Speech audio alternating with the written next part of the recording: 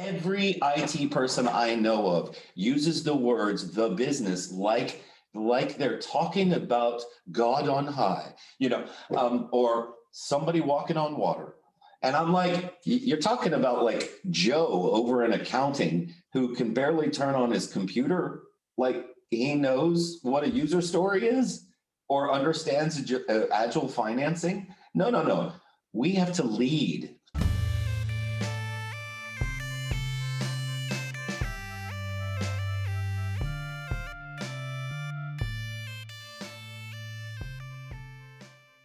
First and foremost, yeah, we get in the way of things because I've always called this if you know Fight Club, there's a movie and in there's a scene that's always resonated with me. And basically in the scene, there's a business manager asking a consulting organization or product organization whether they can have all the buttons on the interface in cornflower blue because it's his favorite color. And I have seen through 25 years of this, more of those kinds of projects than I care to admit, right? More of those kinds of hubris projects, personality projects. I think this is a good idea. I've got no evidence it's going to do anything, requirements that make no sense, et cetera. As an architect, hell yeah, I get in the way of those things because we've got important investable decisions to make. And those things, not only do we not get in the way, those are the things that the innovative architect will be driving, right? So again, business is about the decision what not to do. Good business in any context, whether it's technological or not, is about investment decisions. We have limited resources. No matter how large a company we are, there's still a limit to what we're going to spend and invest in.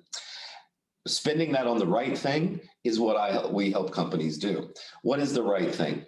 Well, the organizations that the architects I know worked for were the first organizations to adopt continuous delivery and agility and faster speed to market and not bleeding edge, but at least contemporary or cutting edge technologies in places where it caused market differentiation. So again, yeah, I'm all for getting in the way of stuff that doesn't help us compete against compete effectively or serve our citizen or serve our mission in the most effective way possible. And that's what I specialize in. So yeah, the traditional architect, I will say there is a group of old school architects who really think in terms of governance and control, command and control. And that group is slowly dying. And I don't mean necessarily dying, but they've been pushed to the fringes. What we are now is a savvy group of investment advisors. Technology as an investment, technology as a safety mechanism for our customers. Jeff Bezos says, we treat customers like they're a guest at a party. Technology can fundamentally change that, and you know that just from banking alone. Most of our viewers haven't been into a bank forever because banking is done on a phone now. Yep. Right? That's customer service. That's technology. That is architecture and innovation. And that's the first. So I'm all about deprioritizing the crap and prioritizing the stuff that matters. I think that's a really good point, Paul, because, going back, 5-10 years, there was this discussion around architects that were order takers versus architects that would sit at the table with the executive as advisors and provide technology input. And I believe, when we start talking innovative technology, it's important to understand how those pieces fit into providing business value. And I see that role of the architect going forward. I mean, that's kind of what we're discussing today is how do we get business value out of this? How do we change our business models to align with technology? How do we select technologies that fit in, right? Yeah, and look, I'm 25 years at studying this field, and I still feel like a neophyte. And it's not so much, I was right before this call, I was just setting up like a Netflix Eureka server in an Azure cloud, just because I was having some fun with it, right? So this isn't about not knowing technology anymore. But I'm just as excited about business models, right? When Osterwalder put the business model canvas out, me and one of my close associates and one of our CITA distinguished architects, Gar Makrusta, who you should definitely interview as well. Yep. We're talking about business model innovation the day that book came out, because this is what's exciting. It's the interaction between technology and business models that make the average architect excited. Now, there are lots of us though, right? There are lots of the different types of us too, and it isn't that the one type overrides the other type. This is about competencies. So what the historically our problem a problem in IT, and this is not an architect's problem. This is a technologist problem. And this is what I meant by the fact that we haven't yet figured out that we've come out of the back room. We don't approach our competencies in the way that professionals do. Again, the development of specific abstract competencies, as opposed to going to some class on Java 15 or .NET or Microsoft Azure or AWS or Google or whatever your specific area of technical depth knowledge might be, that we're still thinking in the ratchet and technologist ratchet and sort of what do you call those tinkerer mindsets, right? If we did medicine that way, you'd have people that knew how to use a scalpel, but not how to take blood pressure, right? And know the relationship between you. People who knew technology and not people who understood the fundamentals of medicine's impact on human health. And so that holistic view and the understanding of the competencies that support it is the only thing that matters in changing the way that IT and the way that businesses deal with digital strategy. Well, that's a really great point. And, I'm just taking an example from some of our discussions recently when, you start to look at things like integration technology, right? How do I glue these different technologies together? And it's changed. It's really changed from, again, going back 5 years, we were, the integrations were sort of one of very different requirements. And we're moving in that case into an API microservices world, which helps a lot of other technologies converge. But as it's changing, I think people need to understand that you need the right architecture to make it work. It's not just going to the endpoints, right? It's not just, I'm going to just snip out some code and there I go and automatically get something. For instance, we're going to go in a little bit with IoT, gathering sensory data. You need to understand event-driven architectures versus maybe the retail front online, right? And so there's a whole bunch of differences driven out by quality attributes. And we have to make sense of that. And we have to make sense of that in a way that the executive team can understand, right? Well, and so there's two things that have to happen in the next 10 years. One is the board of directors has to change. It has to include a technologist on the board, an experienced, deeply capable technical leader. Now, does that mean I'm not talking about a programmer on the board of directors necessarily, but I keep thinking of people that I know that lead truly innovative organizations, people like Angela Yoakum, that is the chief digital officer for Novant Health. Right. Absolutely visionary leader. She's the kind of person that needs to be on a board of directors. Because we need to hire executives that understand how to prioritize and understand the relationship between technology. We're still kicking out or moving out a group of executives that think technology is a back of the house kind of thing, and they don't need it. And so fundamentally, the board structure and executive structure has to change. The other thing that has to change, though, is us, right? We need to begin to professionalize our knowledge bases. I have read 10 Medium and ISA articles, both that give different opinions about the use and or not use of microservices. And you know this well because you teach this in integration, being one of the thought leaders in integration yourself. I've talked to Gregor about these things. I've talked to other thought leaders about these things, but I've read 10 articles, 10 for using microservices for everything, and 10 that say, yeah, okay, there's some use cases for microservices, but they're horribly complex. They're very difficult to monitor. They add multiple layers to development, test, integration, as well as production, and all to only maximize a couple of quality attributes. They don't help you with usability. If you have a customer usability problem, microservices aren't the solution, right?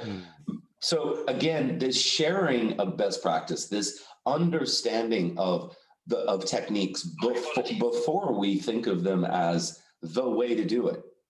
So for 5 years, we've heard microservices is the only way to build systems because that's the way Netflix does it. That is our failure. That is where we need to grow up, right? The reason why the COVID vaccine has taken a while and is rolling out at a certain pace is because we don't stick things in people's arms that are going to kill them, or we try not to, right? Yeah. We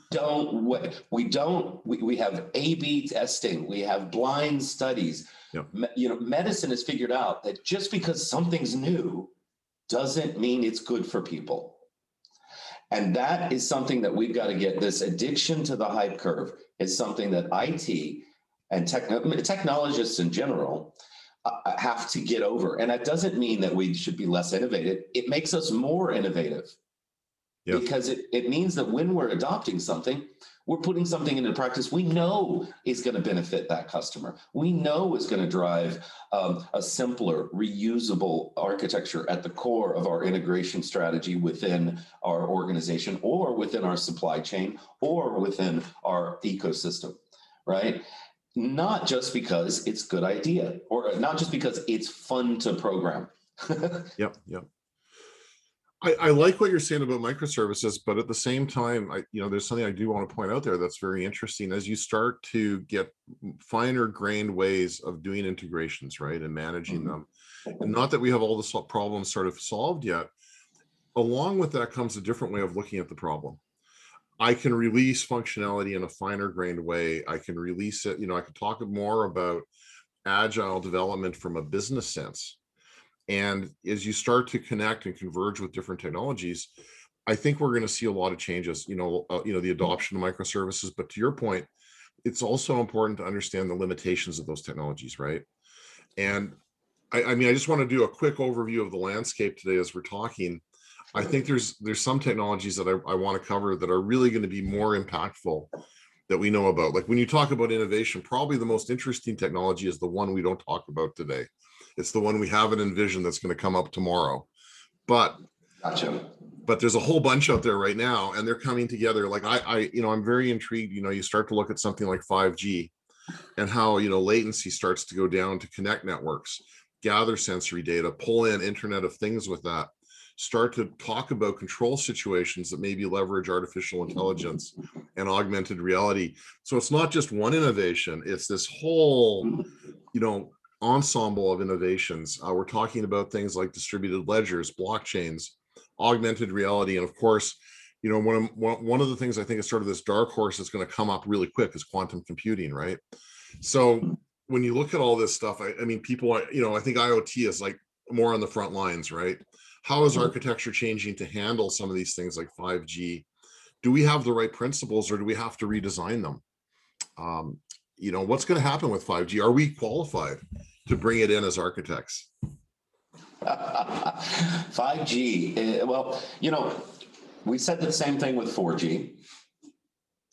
What 4G has given us is effectively a lot more data to deal with, of different types, which is effectively what you're talking about in IoT. Now, I want us to think about IoT not though as sensors, but as actors as well. So again, we're attaching the thing that makes me the most excited about 5G is effectively device independence, that our digital identities will emerge.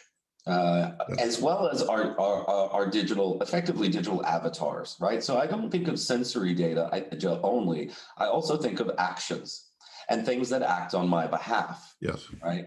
Now, 4G has given us plenty of connectivity. I don't really wish. I mean, look at our. You know, you're in Canada and I'm in Amsterdam, and we're having a lovely conversation. Yeah. And mostly speaking, you know, there's no latency, and you know, I see you clearly. I mean, give me an augmented reality experience, and that's something fundamentally new. Speed this up. I don't know that that really fundamentally changes the nature of our conversation.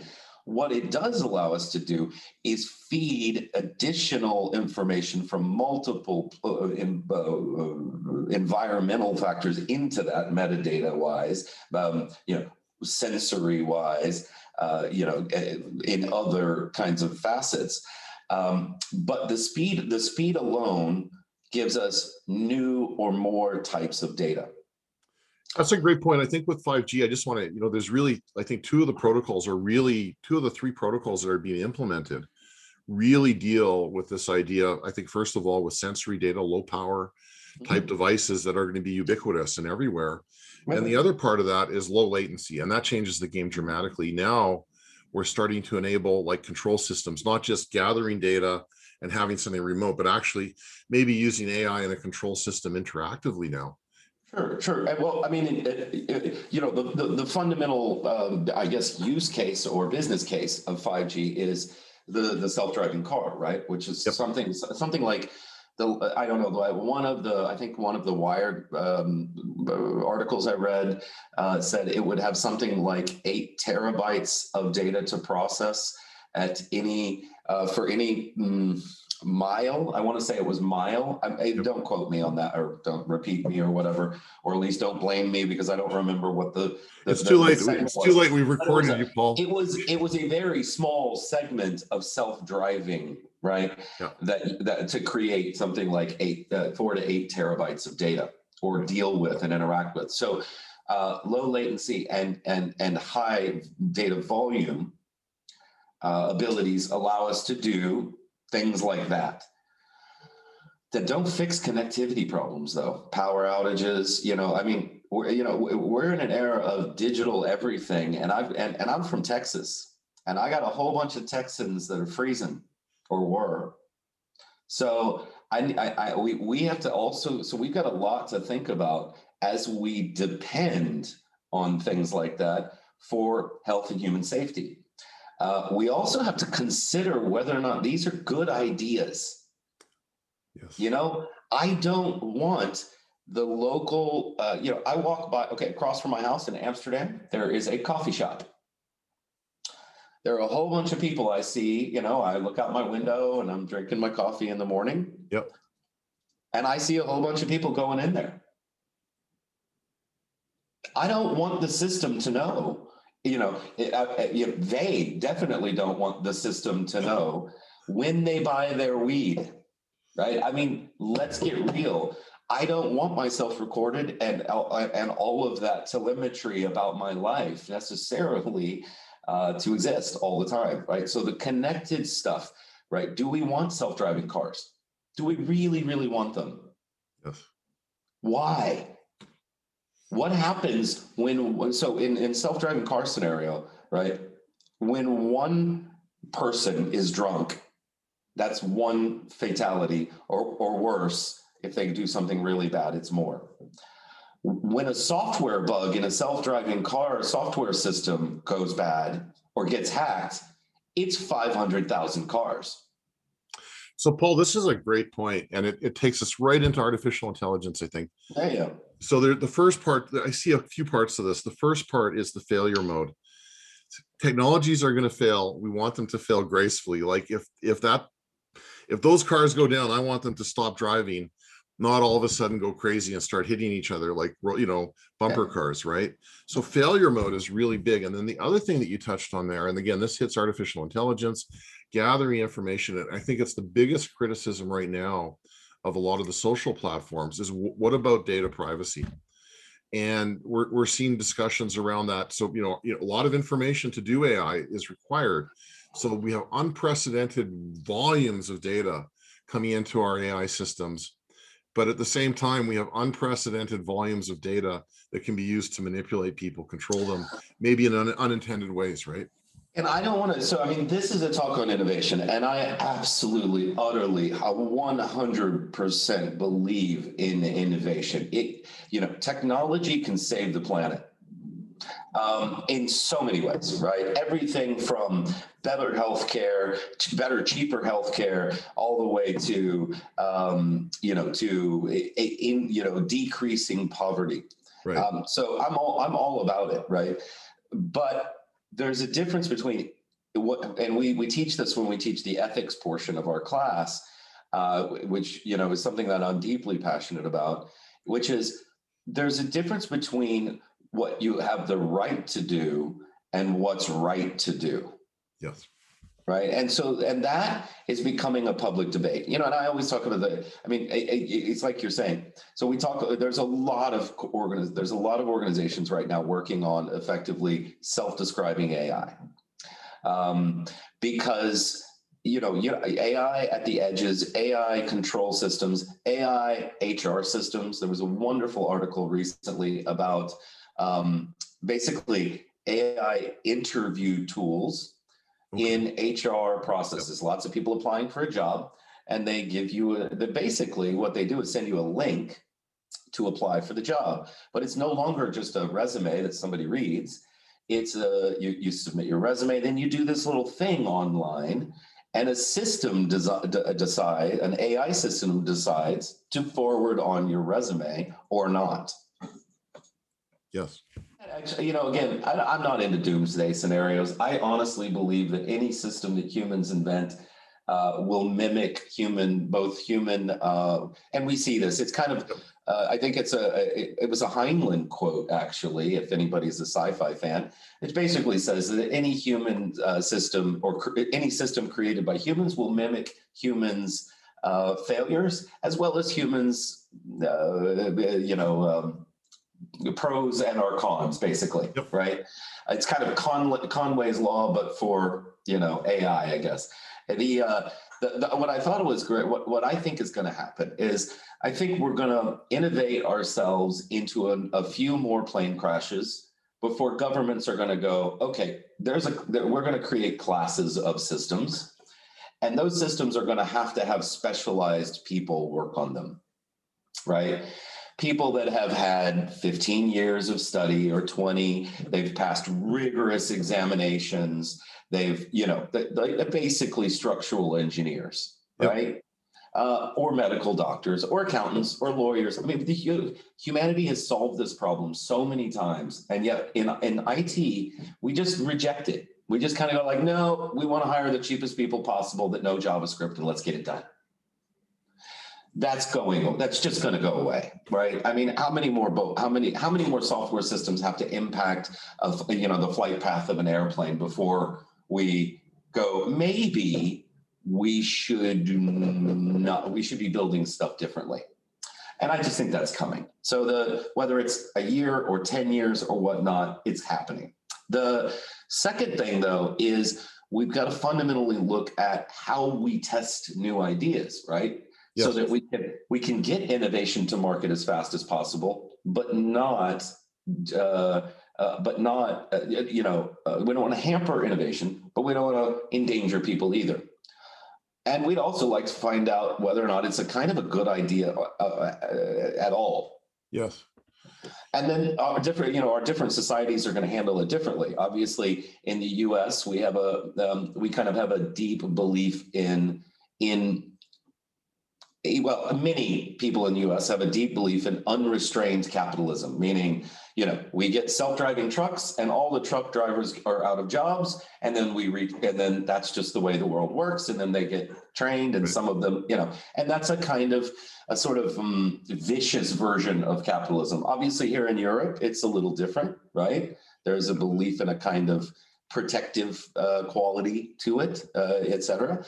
In Asia, there's fundamentally different beliefs, so much more government controlled activity. So we're going to handle innovation differently in different cultures as well. All of that still resides on the shoulders of a group of people that know what they're talking about. So that's interesting. Innovation in different cultures. Really? Can we really do that with a globally, a world converging? Or at some point, do we need to have some standards, even with the architects? Do we need to have some international standard because really a system in India versus Canada, I'd be hard pressed to see the difference. Like bad code is going to kill people either way, right? Yeah, but they'll deal with it differently in both countries, and you can't litigate. There's no global court that will affect that currently. There's no way to litigate or legislate globally.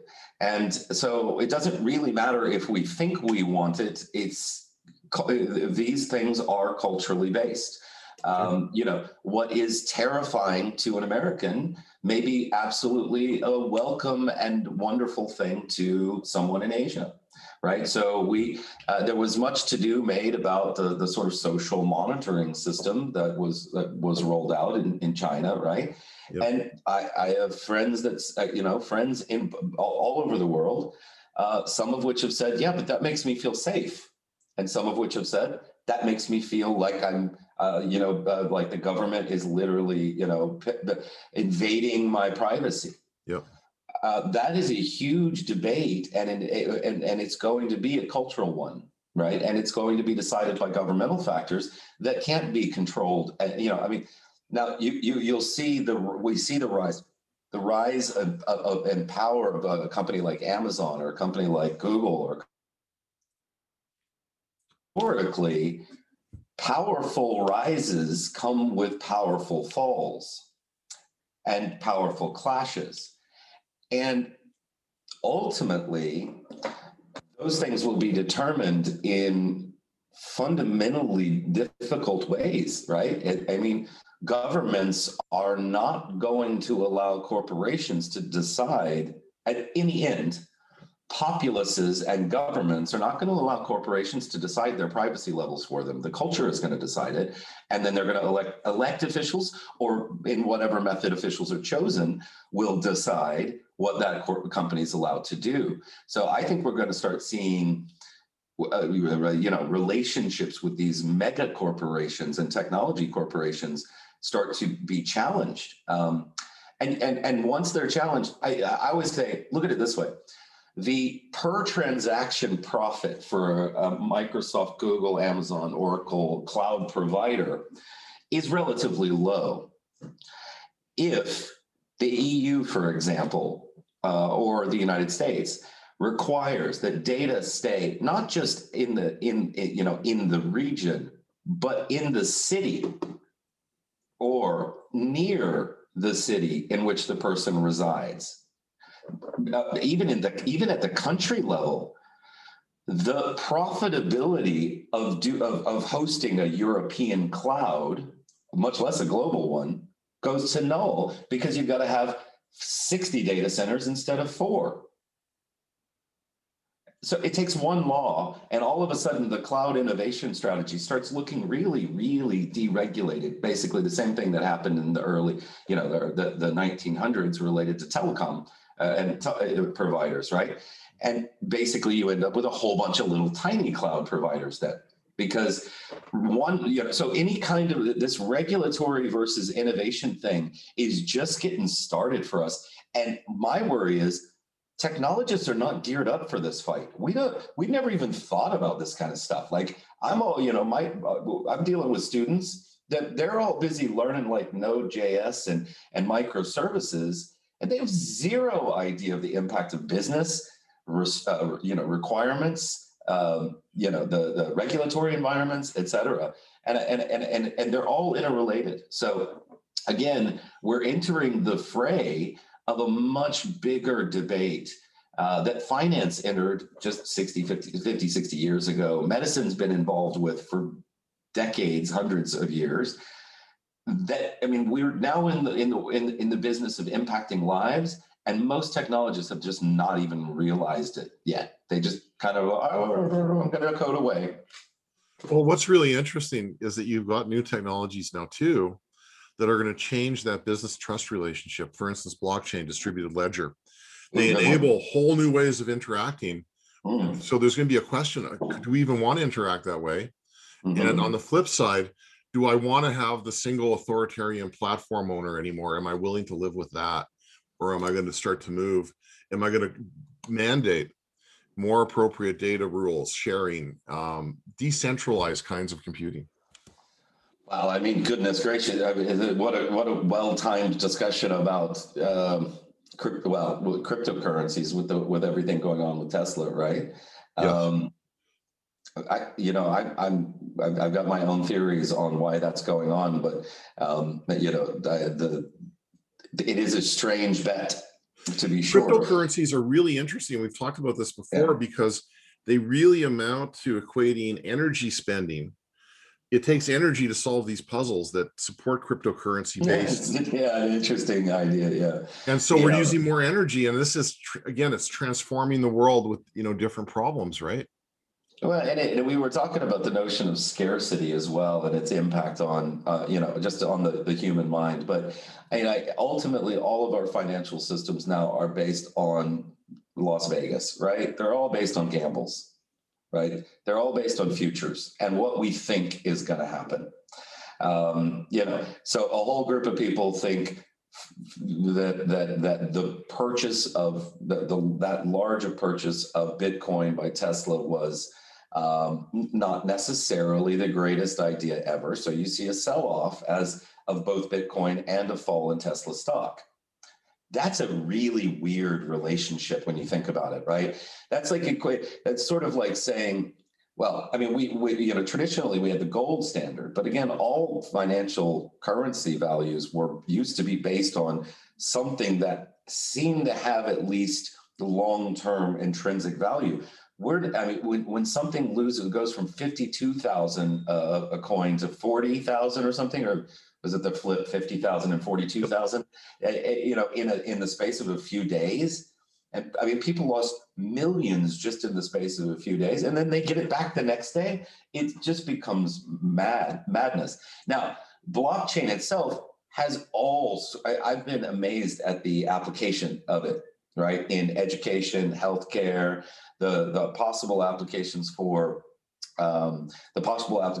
patient records and for identity and for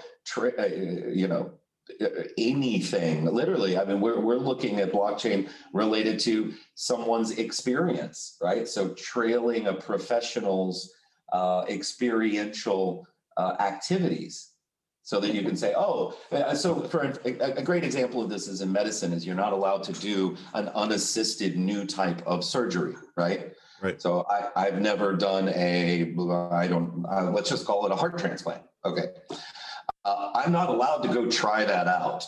I have to be with somebody who's done that. So we can think about sort of general ledger as, applications in super interesting ways that have nothing to do with cryptocurrencies. And those are the ones I think that I get the most excited about, because mostly blockchain gets talked about in terms of the currencies. But I think that the other applications are where we'll see real innovation. I completely agree. Like we did, I think, a discussion about RecycleGo, using it in the recycling context to ensure, in the chain of custody, that you're actually meeting those needs. Nothing to do with cryptocurrency, right? It's an enterprise app, and there's a lot of those going forward. Let me put something out here. This is, I think, one of the interesting things about innovation is the pace of innovation. The pace of radical innovation, a lot of people would argue, is accelerating. You got, Ray Kurzweil with his, law of accelerating returns. Really, a lot of these things came from Moore's law, which a lot of people periodically, Moore's law is dead, Moore's law lives. I was interested in, quantum computing. I saw a great discussion on it, and the person talking said, yeah, that's great, but Moore's law won't apply to quantum computing. Okay, then I heard about Nevin's law, which is like, no, it won't apply. We're blowing it out the window, with exponential increases. I don't see any end in sight to the pace of innovation, and that to me has a couple of huge implications. It means that color TV that I bought, a year ago is worth half as much in a year than it was a year ago, pretty much, right? So value starts to go down. So a few thoughts, crazy thoughts. Are we going to see an economy tied to innovation rate? So no, I think we're going to see an economy. So the true economy has always been tied to work, right? It's always been tied to effectively the amount of labor that you can get out of a serf. I mean, it started a long time ago, Yeah. and it still applies to you and me, right? It is the whole economy is based off of a unit of work. Honestly, if innovation follows an exponential curve, they will hit a point where the economy will be based off of a unit of creativity. Oh, interesting. Okay. That's it. I mean, it will be who has an idea. That is, and in effect, we see the technical economy effect. In fact, following my prediction in that, right? And that is, I was recently sitting with a very, very influential chief architect. And he said, Paul, there are 1,000 distinguished superstar architects in the world. And he just picked that number. It wasn't that was the number. We know who they are. They are rock stars. They know everything. There will be a few people that they pick to follow in their shoes, but otherwise, that's it. That's the set number. And all the companies in the world are offering them as much money as possible to trade back and forth. And they just hop back and forth between whoever offers them the most and they have whatever projects they want to work on. And I thought that's hilarious. But the idea there that we're following effectively that the economy is following a unit of creativity and intellect is becoming where the difference between the sort of rich and poor are, right? Now, there's always been that. The rich utilized a unit of work before, but what they need now, and what everyone needs now, is the unit of creativity, right? So you're not looking for the strongest, bulkiest field hand anymore, right? You're looking for the smartest, most capable, most adaptable, most innovative individuals to lead your strategy. And that unit is more important. And then we're going to see a whole class of people that are just sort of taken care of. Like, there was, again, I'm a huge Heinlein fan, and he had a short story about this, right? Where he talked about the fact that effectively work was no longer needed. You didn't work. Like, machines did most stuff. And you lived wherever you lived. There's still actually plenty of space on the earth where people can live. I mean, we talk about the density of population and shortages, but that's primarily due to something that 5G may help us with, which is control systems for things like routing food to places where people need it. The minimum payments or whatever I never can remember, basic wage, whatever it's called, handing people money from the government that they can live on for free so they don't have to do anything.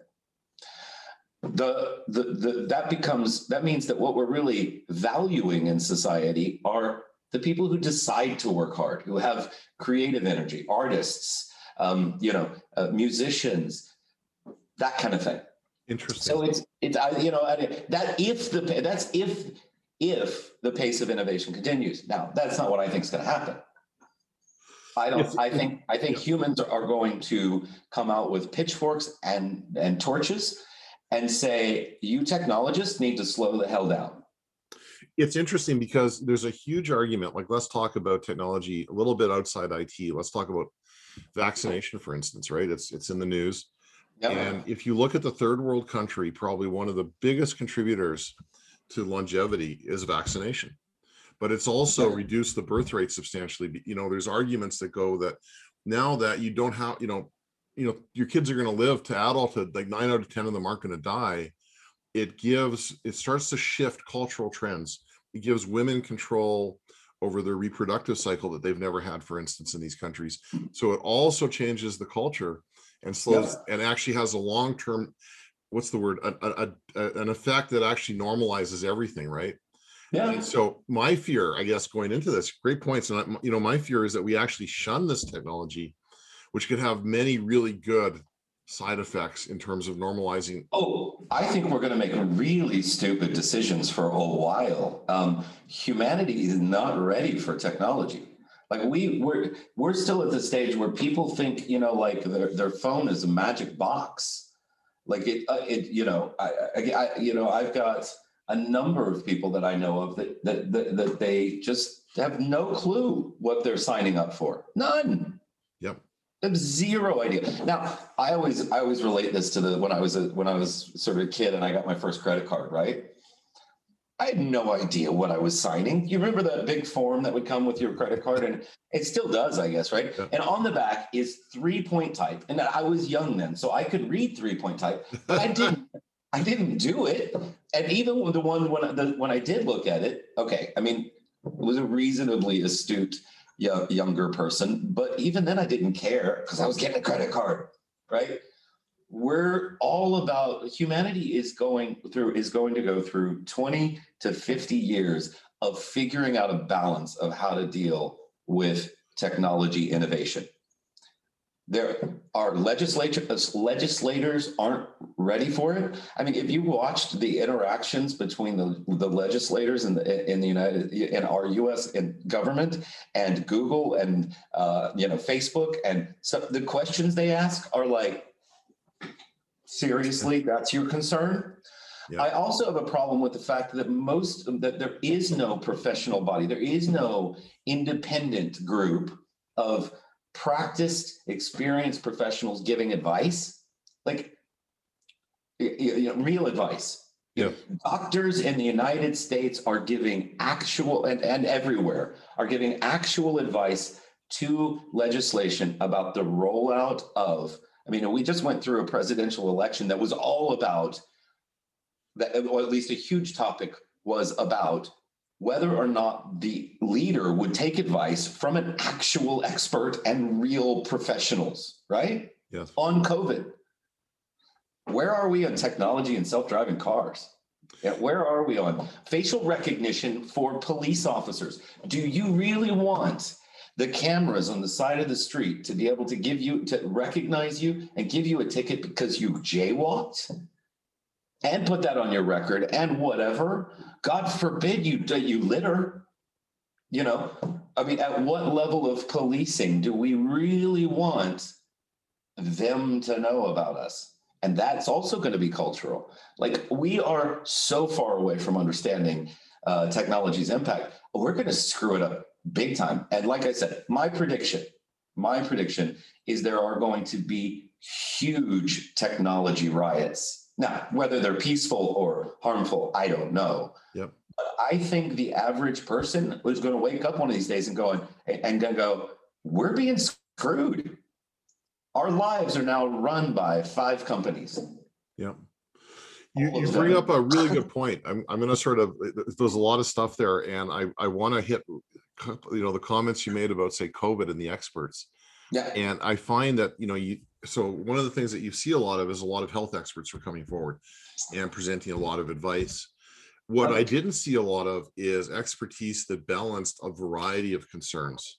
That, what's the health decision? What's the economic decision? Yeah. What's the lockdown cost? And I'm wondering, I'm going to put this out, is that a role that as architects that we should have been more involved in that decision-making politically? Oh, good Lord. I would like to see us involved in so many debates. I mean, my greatest desire is to see us put down our internal differences as architects, which is where we spend the vast majority of our time. And it is the single greatest frustration of my role is to see architects spending time on battles that are internal to our profession, as opposed to really doing some great work. One of my good friends and just somebody who I respect more than you can imagine is a guy named Lewis Curtis. And he founded the disaster response group at Microsoft. And this is not that we go out and move rocks and stuff.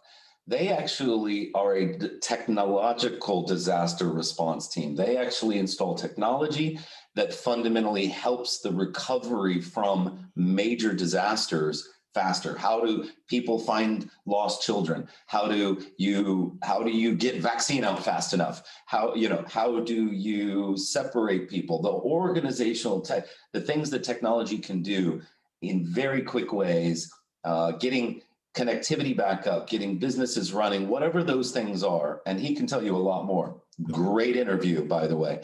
But I keep bugging him because he's promised to take me out on a mission at one point. But ultimately, this is the kind of thing. Another good friend of mine, Shrikant, it was a chief architect. He's working at Costco. That group in Seattle has founded an architect competition called the SciTAC. And they are actually grooming the next generation of architects in college by giving grants through a competition that I mean, Washington State, Duke has been a part of it. That's the kind of thing we should be doing. We need to be getting involved in public debate. We need to be writing editorial pieces. We need to be talking about what our government is spending money on and who they're getting advice from. Yes. Right? I have a deep and profound respect for the vendor community.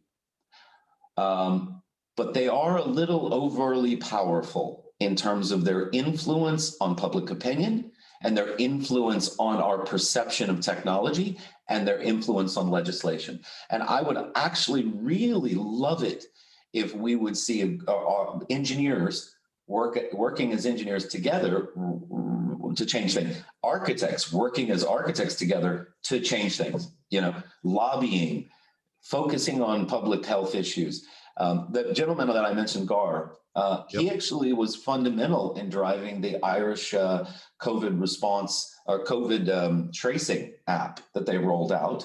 That's the kind of thing that architects need to be focused on, not the difference between business and enterprise and software architecture. I mean, good Lord, we waste our time on silly arguments when we could be changing the world. That's actually really interesting. And as architects become more vocal and I think more influential in this broader sphere, what I'm sort of seeing as an importance around as innovation goes forward, ironically, an importance with some of the softer skills. How do I present my arguments with critical thinking, right? And what I'm sort of seeing is this, like with ISA Global, we've set up the set of competencies that an architect needs to have. And some of those competencies have very little to do with any technical subject, really. They're about presenting viewpoints. And I think they're going to become more and more important, Paul. Oh, yeah. No, there's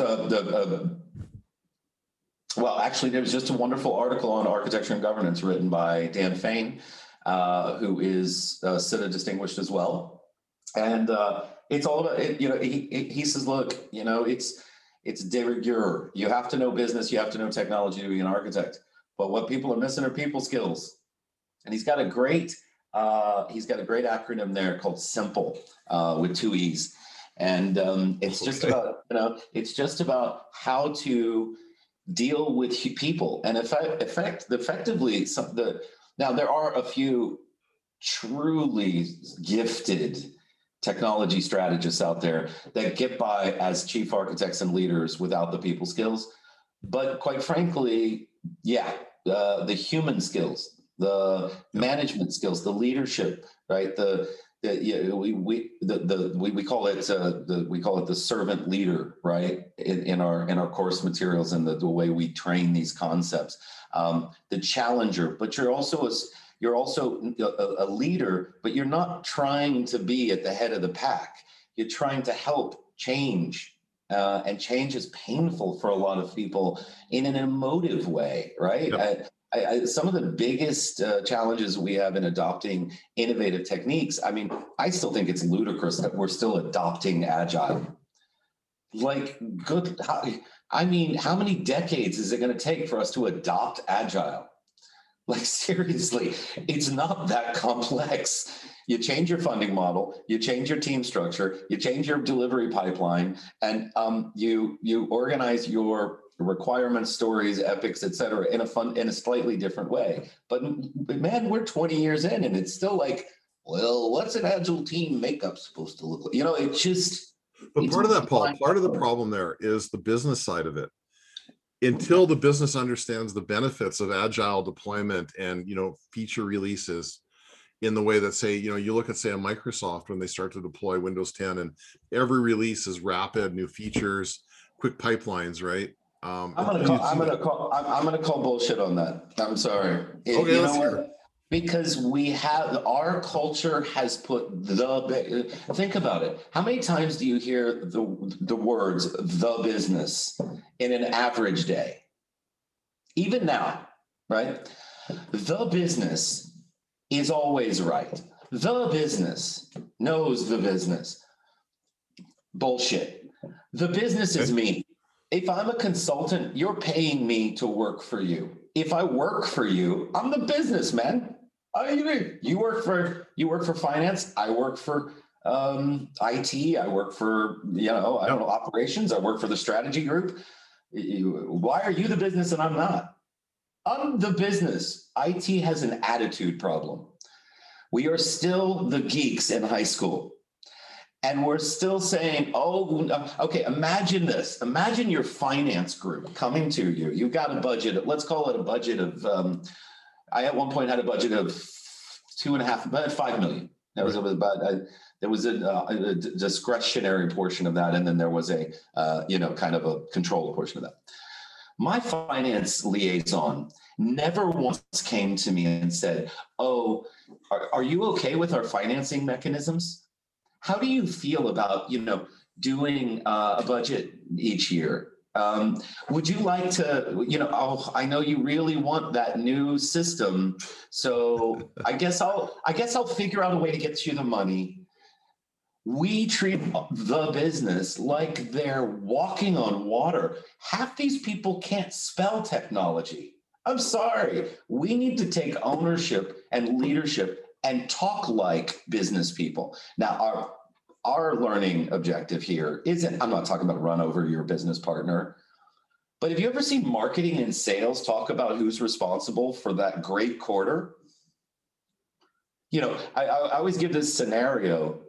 Yeah, you got a CEO and the leader of sales and the leader of marketing come in, they've had an amazing quarter, right?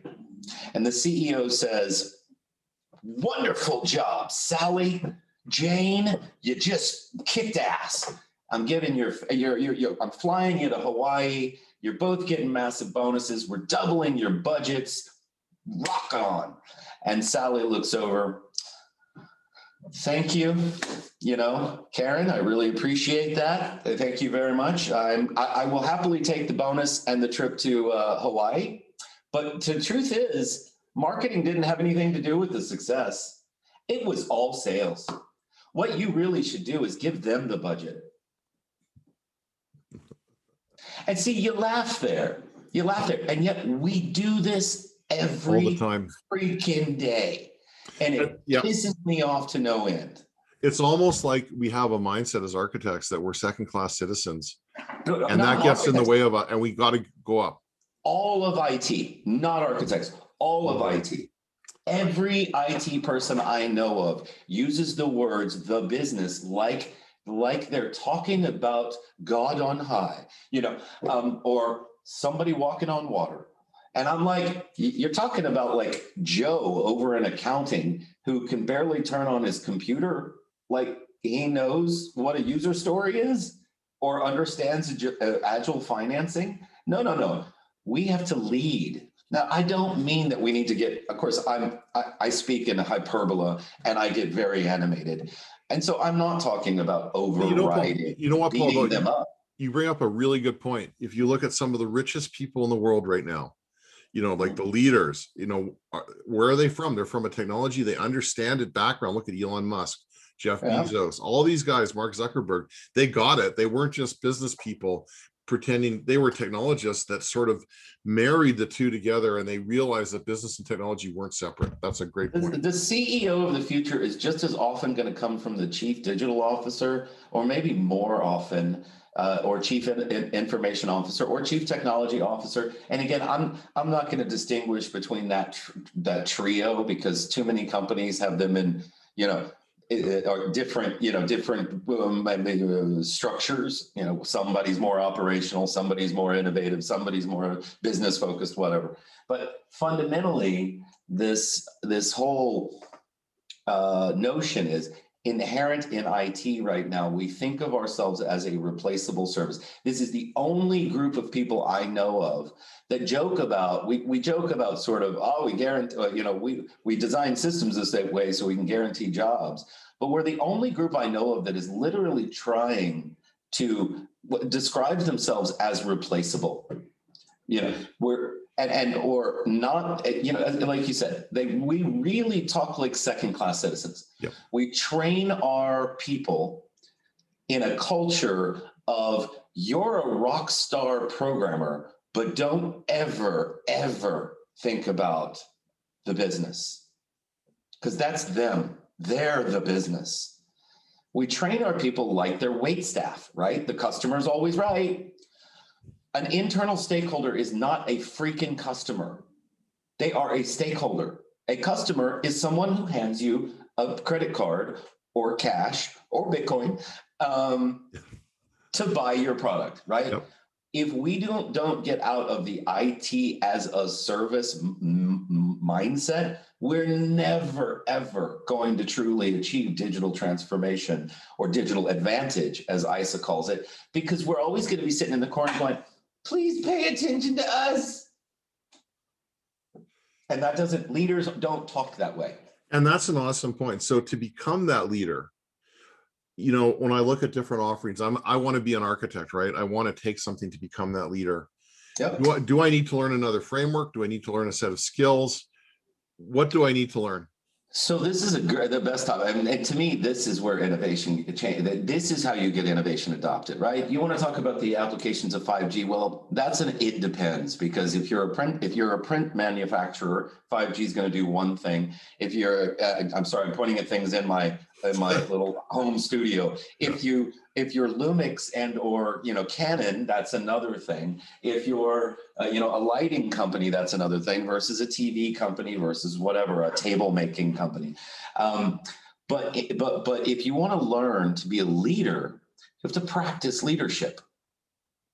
You have to practice the skills involved in leading, right? You have to present well. You have to. I always say, owners are not born; they're burnt, right? And what I mean by that is you crash and burn so many times. Yep.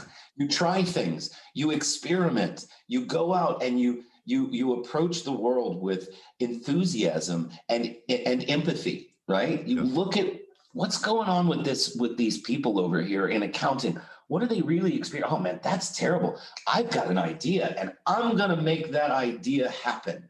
And that is where leadership comes from. It comes from a sense of practice on a certain set of skills. And really, some of those are about communication. They're about people interaction, right? I need to learn to listen to you.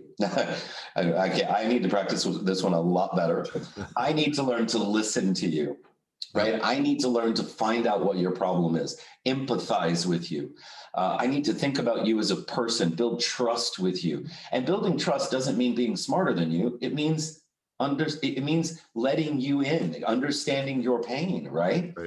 Then I can be smart and they'll listen to me.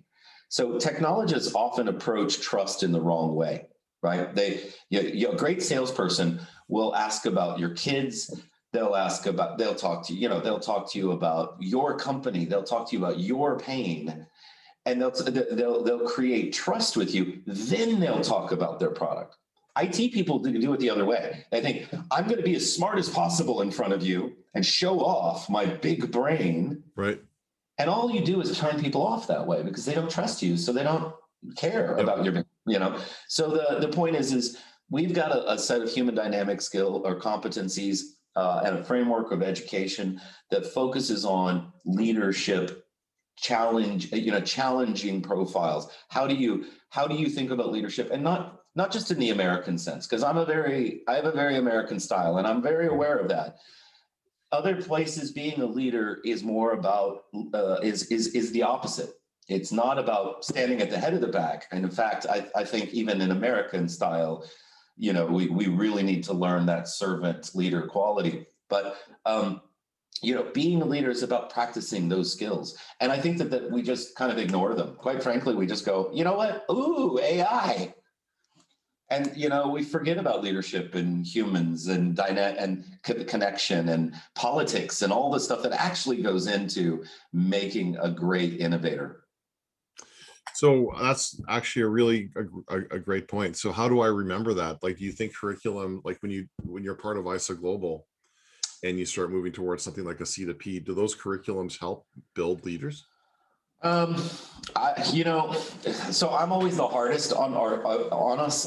Probably the worst sales guy for ISA in the world because for me, it's never enough. Like, we've never done enough. I'm aware. Yep, absolutely. And I think that ultimately that probably isn't the best thing to have in a CEO, but it is in a way a good thing. But we've done amazing things in terms of our curriculum and whatnot. And there's even, this year we're rolling out even more, right? We've got learning shots, we've got master's curriculum, we've got training. Each one of our courses effectively builds on skills. Our competency model is a set model, but we also recognize that you have different levels in each of those competencies. And so what we try to do is effectively build leaders over time. So we may take somebody from a software developer where they've never had a chance to actually lead a team and start teaching them things about challenging or decision making. Basically, effectively rigor in how you think about decisions. So that one of the things a great leader does is they say, here's how we considered the options, right? They explain it in a clear and concise fashion. So one of the things that we do is we help people make better decisions based off of multiple options, as opposed to kind of going with gut or team feel.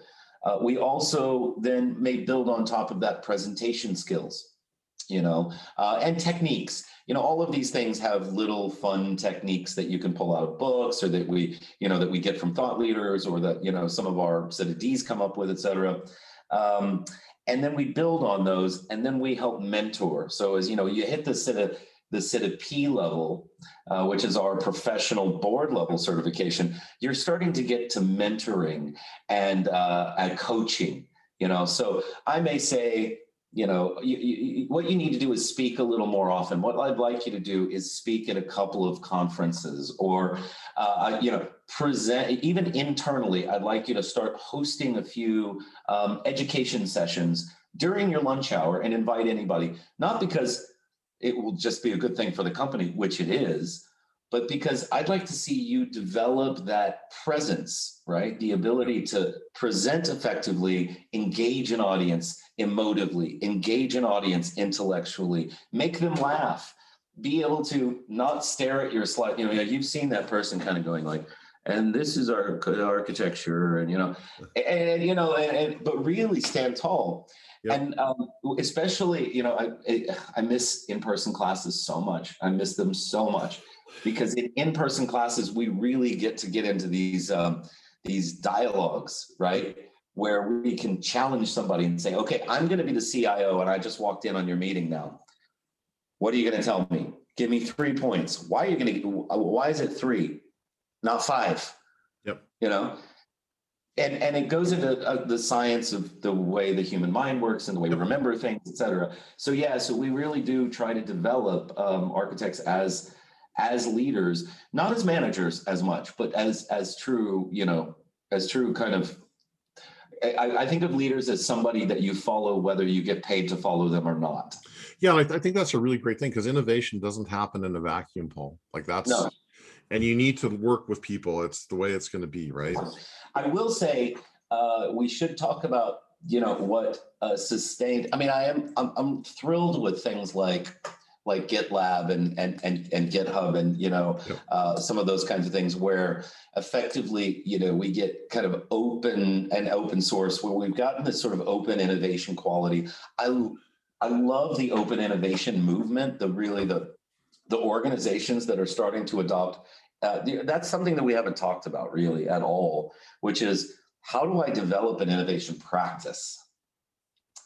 Well, that's I think a whole segment in and of itself, because you've got everything from open innovation where you see companies. I mean, I was so impressed with AstraZeneca when they built an open innovation hub where really they basically said, here's a problem we're trying to solve. Anybody in the world can solve it, and we'll reward you for that. And you'll become a part of the winning solution.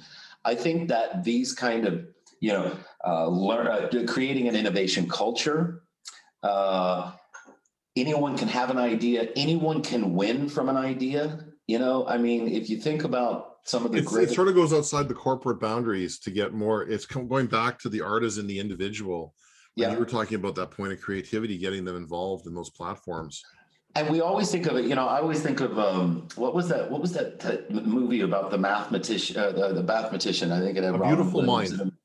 No. He was just crazy. I liked that one for just because he was nuts, and that was the best. But no, I was thinking about the one where he's kind of a punk kid growing up in Boston, but he's just really smart anyway. And he's like a janitor at Harvard, and so starts solving problems. I always forget things, but either way, we have to think about, so architects, I think we get the science of innovation down, but part of the science of innovation is that great ideas come from everyone. I think you're right. Great ideas come from everyone. And as even in business model innovation, Osterwalder would bring up this point. It's not just one business model. It's a lot of business models, a lot of ideas, and filtering them, having a lot of people. And I think we've always been so overwhelmed and so under. I mean, I will admit, IT has been kind of the what do you call it? The unpopular kid on the on the internal leadership team for a long time, right? Well, let's face it, we've been a liability, not an asset until recently. Now, see, we've thought like a liability. Good point, Paul. See, this is the whole point that I've been making is. I got my first chief architect title a long time ago because I innovated in a way that other people didn't. We think like a liability. That's why we're a liability. I mean, everyone at the company gets a salary, and we all know that the biggest cost of a company is payroll. Everybody's a liability, unless they're doing something fundamentally to drive wins. You tell me in the last 30 years, any finance department that can run without technology. And I'm not talking yesterday, I'm talking 30 years ago. Yep. Right? I don't care if you're talking EDI. It's just we've always, our mindset has always been, oh, they're the business. So they're awesome and we're not, you cannot approach, you can't be a part of a leadership team if your approach is, oh, when you smart people figure things out, just let me know and I'll get it done. That's like, it just doesn't, humans don't function that way. So we've always thought like a liability. That means that all of the math in IT is done as if it's a liability. What do we try to optimize? Cost, not revenue, cost. Yep. So again, I go back to that marketing and sales thing. Both of those people in that meeting with the CEO are going to say, "Nah, sales did all the work," and the marketing person's going to go, "Nah, marketing did all the work."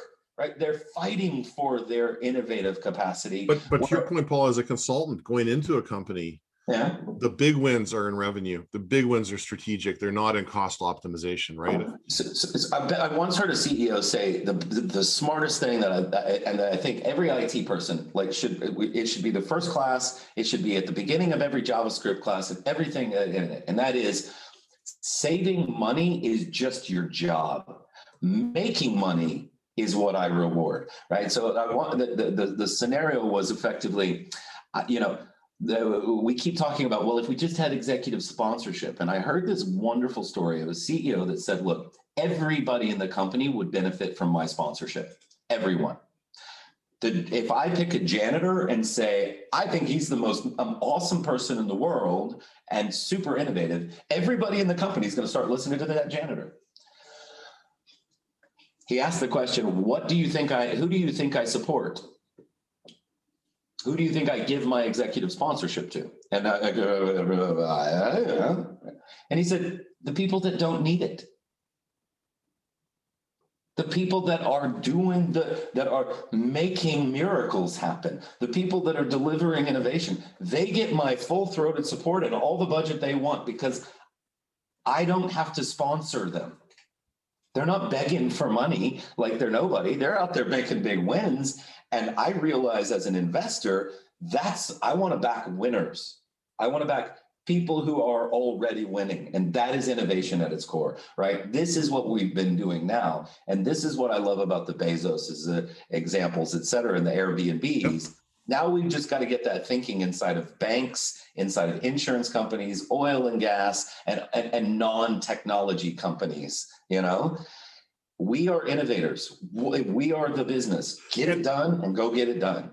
And to the point, a non-technology company, I don't think there was going to be such a thing going forward, really. Well, there hasn't been one for 20 years. Yeah. I'm sorry. The dairy industry is being digitally disrupted. That's milking cows, man.